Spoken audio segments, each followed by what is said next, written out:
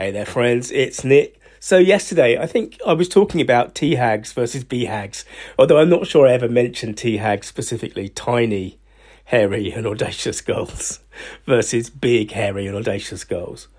But one of the things that I should have said, and I thought about this afterwards, was I talked yesterday about this job this week of putting this little 6-second ad on 900 podcasts. Right, and I said yesterday about how, of course, the closer I got to the finish, the easier it became. The last 100 were much easier to do than the first 100 because the reward was more present. It was more visceral in my head, and that's pretty obvious, right? But the other thing that I didn't say yesterday that I should have done is that also the scope of this job, doing 900, being able to say that I'd done 900 of these things, that was the thing that got me started.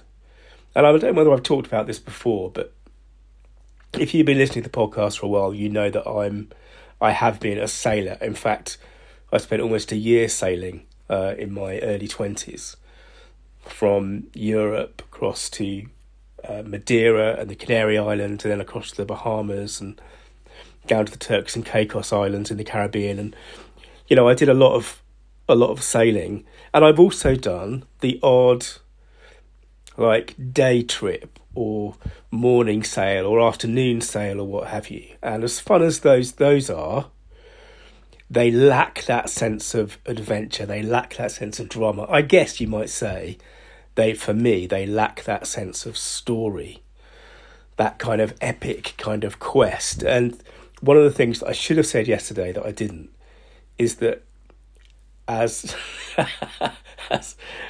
boring and mind-numbing as some of the work was this week, adding this ad to the 900 podcasts, the fact that it was 900 gave me that sense of epicness. It gave me that sense of this quest. It gave me actually something that I've been talking to you about, right? And it made it remarkable in the kind of the original way of the word, the Seth Godin way of, you know, something that is remarkable is something that we remark about to other people. And that's, of course, exactly what I've been doing for these last couple of podcasts. So it's really important to find this balance between something that is close enough that you feel it is achievable and something that is big enough that it's not only going to move the needle in your business, but it's also going to give you that sense of a journey, an epic quest, something that it's worth talking about to other people.